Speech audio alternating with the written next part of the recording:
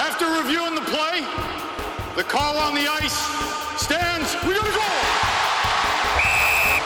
Okay, fellas, we are set to go. Let's go! We are kicking. Watch the blue! Yeah, there we go. Yeah, baby. Number 47 for Boston. Both guys, 5 minutes each for fighting! Please moving! Please moving! Play the play! You're not getting me to say I made a mistake. I think I'm bang on then. I'm bang on! Okay, gentlemen, play ball. Watch it here. Good checking, guys. And good play. Coming to the end of another month, we head into March and spring. Spring is on the horizon. We should be really feeling the playoff push, but I guess we're not quite there yet. We're nearing mid-season. The calendars are a bit off, but sometimes so are the plays on the ice, which causes confusion, which is why we're here, really, isn't it, Josh? It's because of general confusion. It is, and it's a great opportunity to straighten this all out before the playoffs because heaven knows we don't want to have confusion in the postseason. So let's get it out of the way now and everything will be all clear, right?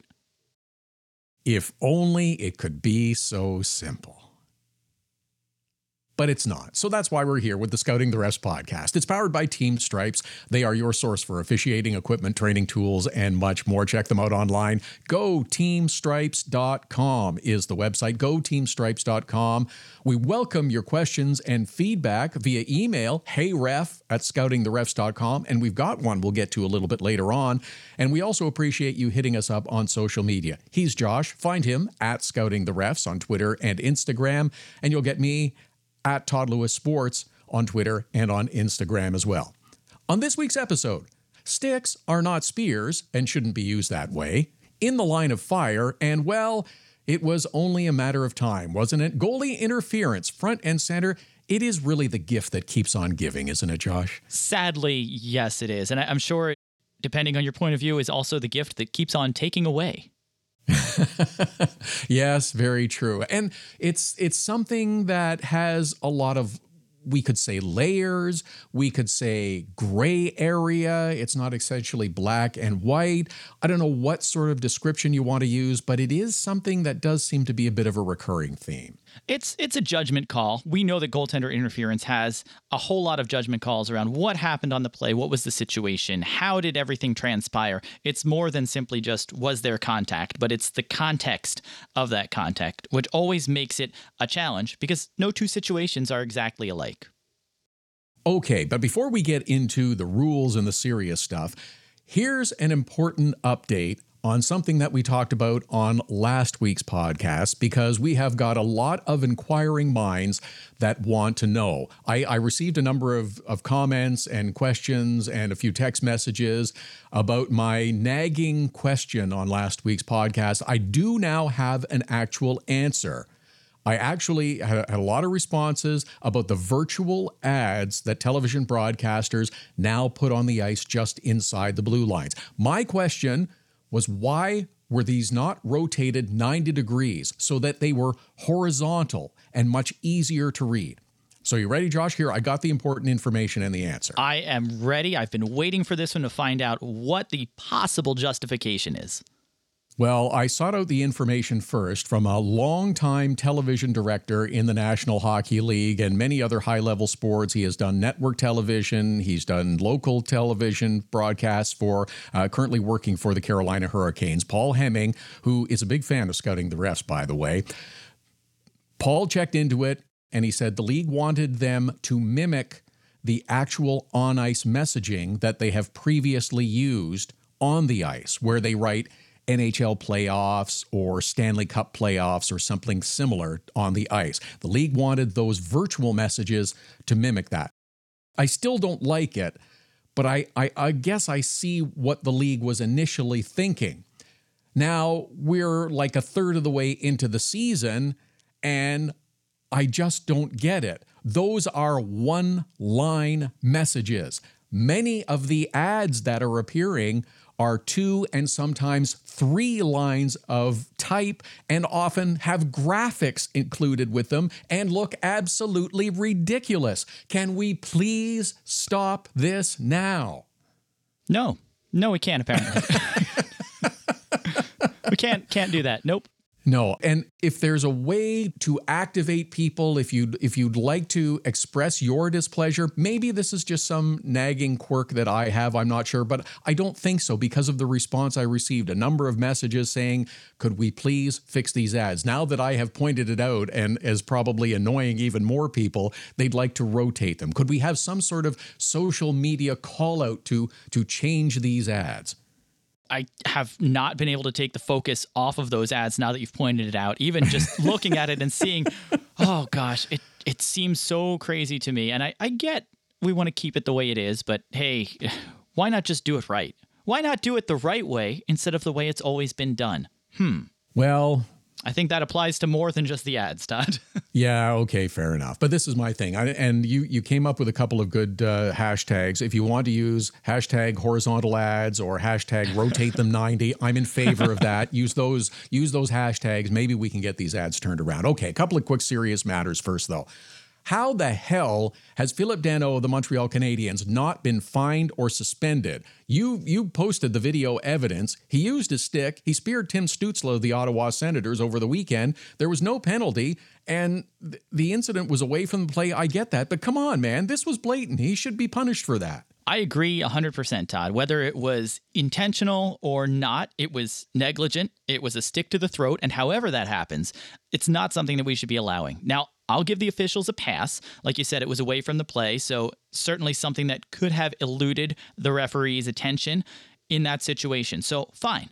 We give them a pass there, but player safety, what are you guys doing? In this situation, you've got a stick contacting somebody's neck, and it's something that if this was caught in the game, spearing and making contact, that's a major penalty and a game misconduct. So something that has pretty severe penalty in-game that I would have expected at least a fine or a one-game suspension just to drive home that this is not the type of behavior you can get away with. It was missed on the ice, but hey, you should have received a major in a game, so we're going to make up for it now and suspend you for a game. Seemed reasonable. Apparently, player safety disagreed. I don't know. I thought that's a non-hockey play, something that I don't want to see as part of a hockey game, something I don't want to see for any player at the risk of injury in a situation like that. So I thought this was a missed opportunity for them to step up. You do have to be in control of your stick and in control of your actions, correct? And whether it was accidental or not, there should be a punishment inflicted on Phillip Danault. I don't know how he gets the pass on this one. If you want to give him a pass and just hit him with a fine for high sticking, okay, maybe you determined that it wasn't exactly a spear, but it fits under the definition there. And it's one of those things that I just don't understand how you let it go, especially for, a guy like Danault of just being responsible for your stick, being aware of what's out there. And intent is not part of the rule. It's just stabbing an opponent with the point of your stick blade is a spear, regardless of whether you intended to or not. One player who did receive punishment, we can debate the severity of it. That was Antoine Roussel of the Vancouver Canucks, who dropped his mitts, pounded a few fists into the face of Jesse Puljujarvi of the Edmonton Oilers a couple of days ago. Canucks were down 3-1 at the time. Roussel wound up with a 2-minute roughing penalty and then got the fine later on.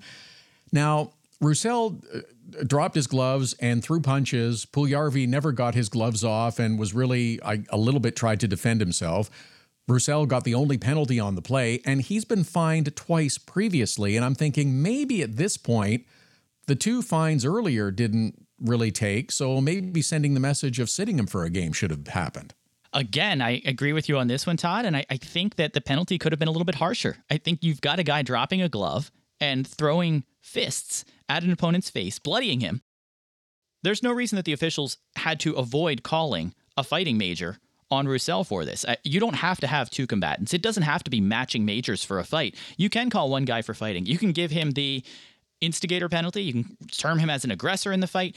You can call it one-sided, and I think, again, this is a good opportunity to do so. This was absolutely a one-sided fight, and we've seen in the past when those types of penalties have been called, and obviously it wasn't in this case, but again, this is the situation on the ice. This is what was called, not a hockey play.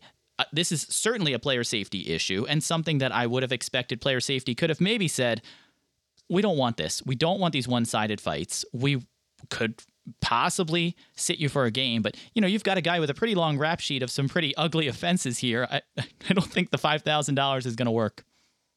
Yes, his two previous fines, one was for high sticking and the other was for biting. I mean, maybe a suspension is in order. I guess, he's toned it down a little bit, right? Yeah, okay. Just the fists instead of the teeth this time. I guess. All right, on to other matters now. Recently, we had another example of the officials are in play out on the ice, and there are real hazards of being out on the ice. Linesman Devin Berg was in the line of fire during a Stars-Panthers contest. Dallas forward Radek Faksa coming up the ice, fires the puck into the Florida zone, catches Berg in the left hand. He did stay until the play did come to a stop. He left, and the rest of the game was worked by referees Tim Peel, Kyle Murchison, and the lone liney, Ryan Daisy. Boy, did he ever put in some extra laps in that one, don't you think? Oh, yeah. Tough situation for Bergie there. Certainly taking a puck off the hand and going off for repairs. It didn't look good. I know he tried to finish that shift, but he was in a lot of discomfort. You could tell skating around there. So still no word on his condition, but hopefully it's not as bad as it looked on that situation. But when you've got that kind of injury, you've got to keep going. There's no standby officials in the regular season. So you've got the three guys that are out there and they've got to divide and conquer. So you'll try to cover a little bit for the other linesmen. And Ryan Daisy, though, trying to watch both blue lines, trying to watch for the icings there. It's a challenge, and it's a lot more skating.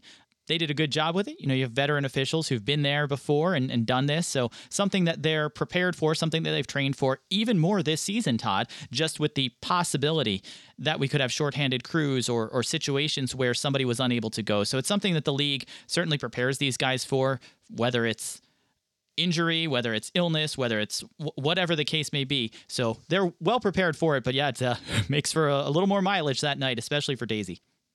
Good for the three to pick up their teammate and finish that one up. The Scouting the Rest podcast is powered by Team Stripes. It's your source for training tools, apparel, officiating equipment, and much more.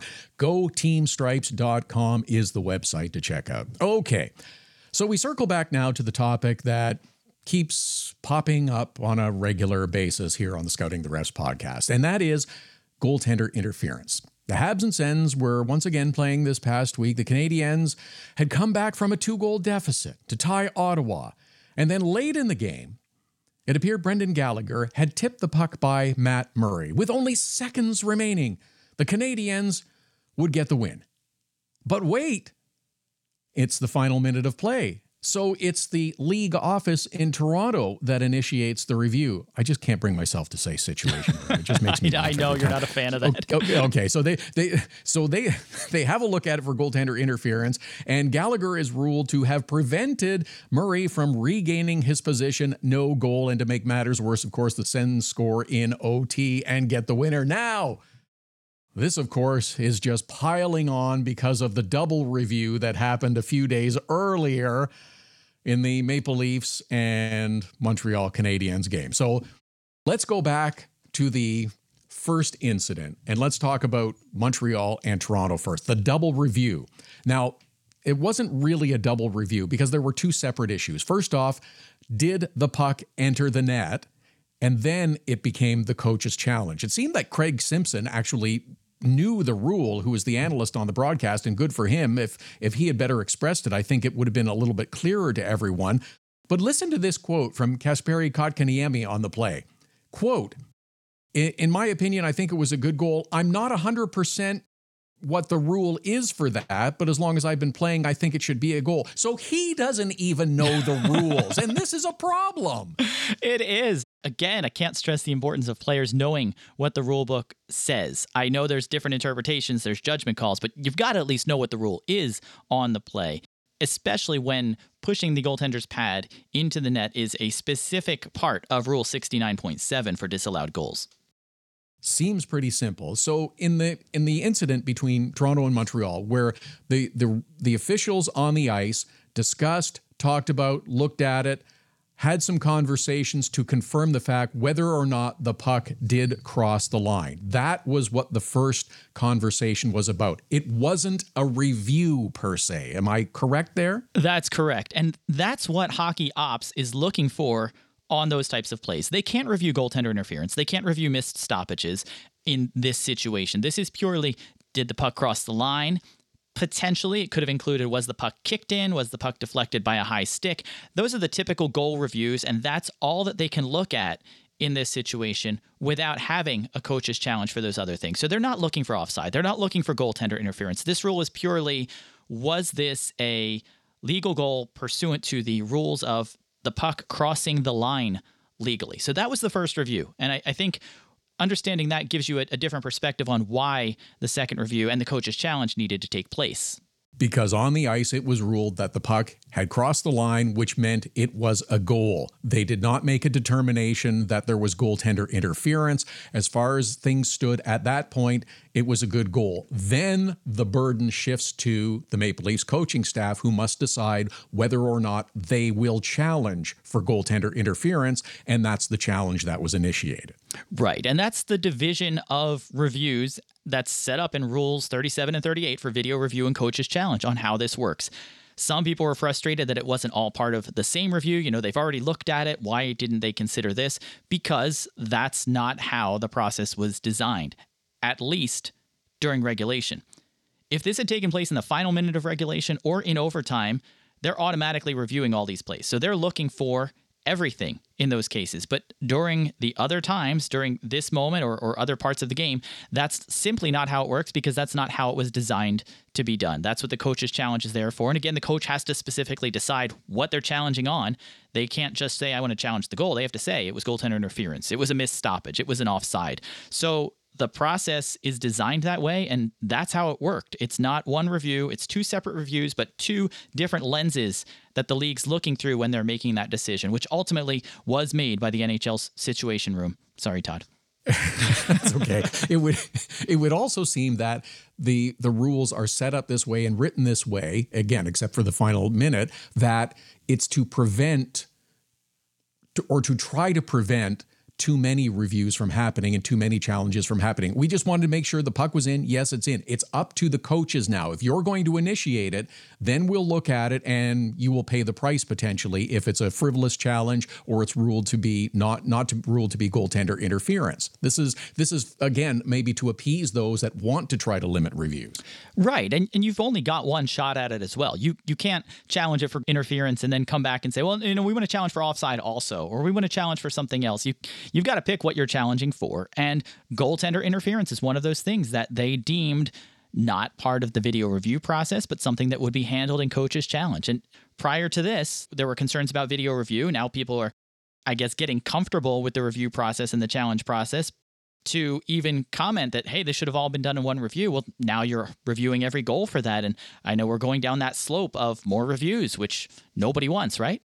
Well, I wouldn't necessarily go that far, but that's another episode, I think. All right, let's move on to the Brendan Gallagher play now and what proved to be the final game coach for Claude Julien behind the bench of the Montreal Canadiens.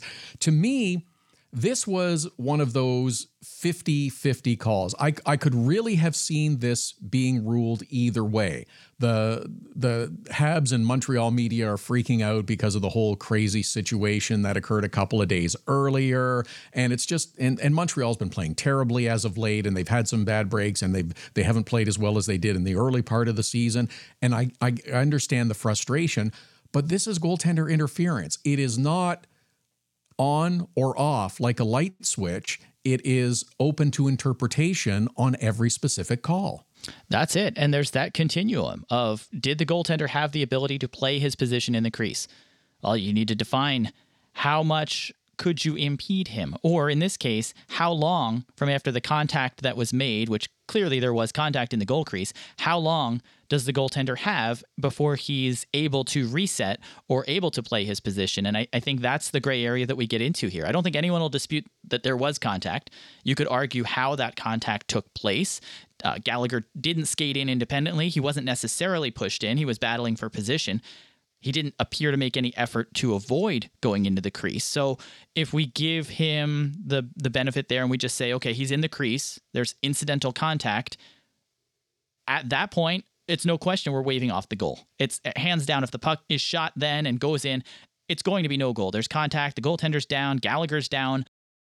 It's that time from after that contact when Gallagher gets back up to his feet, or when the goaltender is getting back to his feet and recovering there. How much do you give him to consider that he has recovered or reset himself to rejoin the play, Todd? That's part of what Brendan Gallagher was saying afterwards. Look, I had a chance to get up and set myself and tip the puck into the net. How come it's not the same for the goaltender? Well, it isn't the same for a goaltender in just about every set of circumstances. It's a lot harder to regain your feet when you're wearing those big pads, even though they've reduced the size of them, allegedly. And if it's a full yard sale, it takes even longer to gather your equipment and get yourself situated. A player gets up a lot faster than a goalie. Absolutely. And there's more that you're worried about as a goaltender. You're not just concerned with getting to your feet. He's got to reassess where the play is, where the puck is, what's going on at that moment. So I think it's different. I don't think it's fair to compare a player getting back to his feet and rejoining the play to a goaltender doing the same thing. Based on this play, Murray he got spun around. He's still in the crease. He's looking around for the puck. He has about 3 seconds from the time of the contact until the time the goal is scored. So is that enough? And if it's enough for him, maybe it's not enough for a different goaltender. So I think that's where the frustration lies, is how much time do you give him? How much time does he need? And what do we consider goaltender interference after the fact? How long does that trail go? You know, we've looked at late hits, and there's definitely a clock of how many seconds after the player gives up the puck do you have to deliver a hit. We don't necessarily have that kind of timing. At least we don't have precedent for a set amount of time for NHL goaltenders when it comes to goaltender interference, as it did in this case. So do you want to put goalies on a clock? Is that what we were suggesting is maybe the way to rectify this? I don't know if it's the way to go. I mean, I don't think they really put late hits on a clock, but, you know, we did arrive at a spot where a late hit is approximately 0.6 of a second or whatever the timing may be. I don't think every goalie is going to react the same way. I don't think contact is the same in every situation. You know, you think of the equipment, like you mentioned, Todd, you're getting back to your feet. Did your pads shift? Are you losing your glove? Is your equipment still in place? Is your helmet knocked loose? You're assessing the status of your gear as you're getting back to your feet and making sure everything still feels okay. You don't want anything to be moved or dislodged or create a dangerous situation where you're losing your equipment. So I think it's a different set of circumstances every time. I think it's hard to do. And in this case, it made for a challenging review, but one where the officials and the league felt that there was not sufficient time for the goaltender to get reset. And I have no doubt that there would be far less outrage if one of the challenges had gone the Habs' way as opposed to the other. Don't you think? I think so. I think, you start to feel like the league's against you. And I even heard on social media people rallying. I mean, they're always rallying against the refs. We know that the refs are out to get every team, even out to get Seattle, who haven't joined the league yet.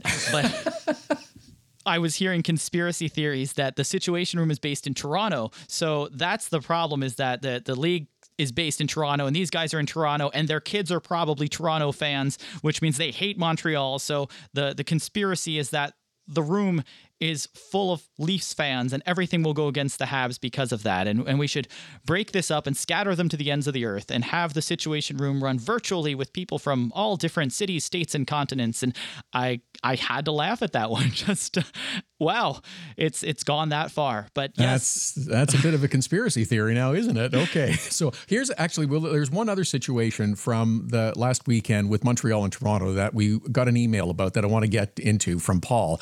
Said, Montreal gets a penalty at 19:04 of the first period. This penalty expires at 1:04 of the second period. Then Montreal takes a delay of game penalty at 19:45 of the first. Matthews scores at 1:05 before the first penalty has been killed off. Matthews should negate the delay of game penalty, i.e. they should be at even strength. What am I missing? Thanks for the question, Paul. It's a good one to point out this little quirk in the rules, if you will. Great question, Paul. That is a good one. You are absolutely right.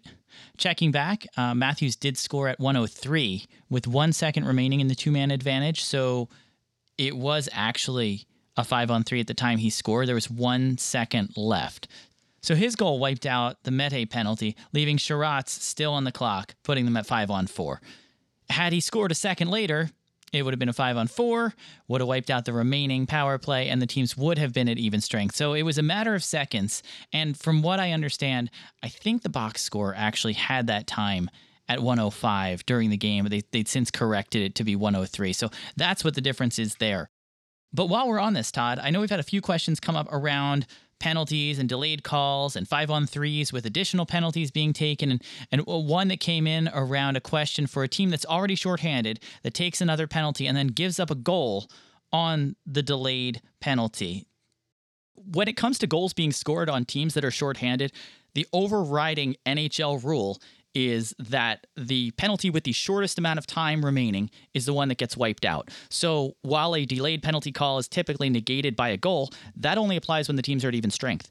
When you've got a situation where you're already shorthanded and that goal is scored, the player who's in the box gets released because that was scored on his penalty, and the delayed call is put into effect, so that player then heads to the box for the full 2 minutes.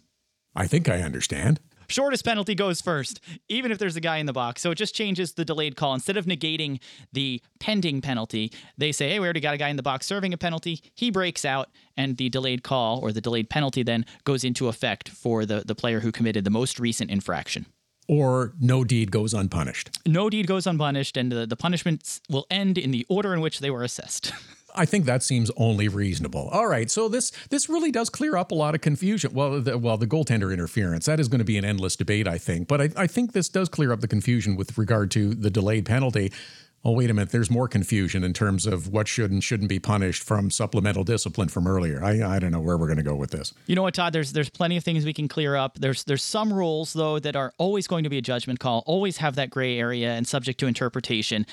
And then there's player safety, which I can't even begin to guess of the machinations that go into their decision-making process. And I think from my standpoint, I look at player safety as a great opportunity to right the wrongs that were missed on the ice due to whatever reason, especially when it comes to non-hockey plays or dangerous situations. So however they arrive at what they need to get to, I don't think we'll clear that up, but I do hope that they can help clean up things on the ice with fines and suspensions a little more aggressively. We'll be back to try to help right the wrongs with more next week. The Scouting the Refs podcast is powered by Team Stripes, your source for officiating equipment, training tools, apparel, and more. Check it out. GoTeamStripes.com. Be sure to subscribe to the Scouting the Refs podcast wherever you get your podcasts. Follow us on Twitter @ScoutingTheRefs, Instagram @ScoutingTheRefs, and visit ScoutingTheRefs.com.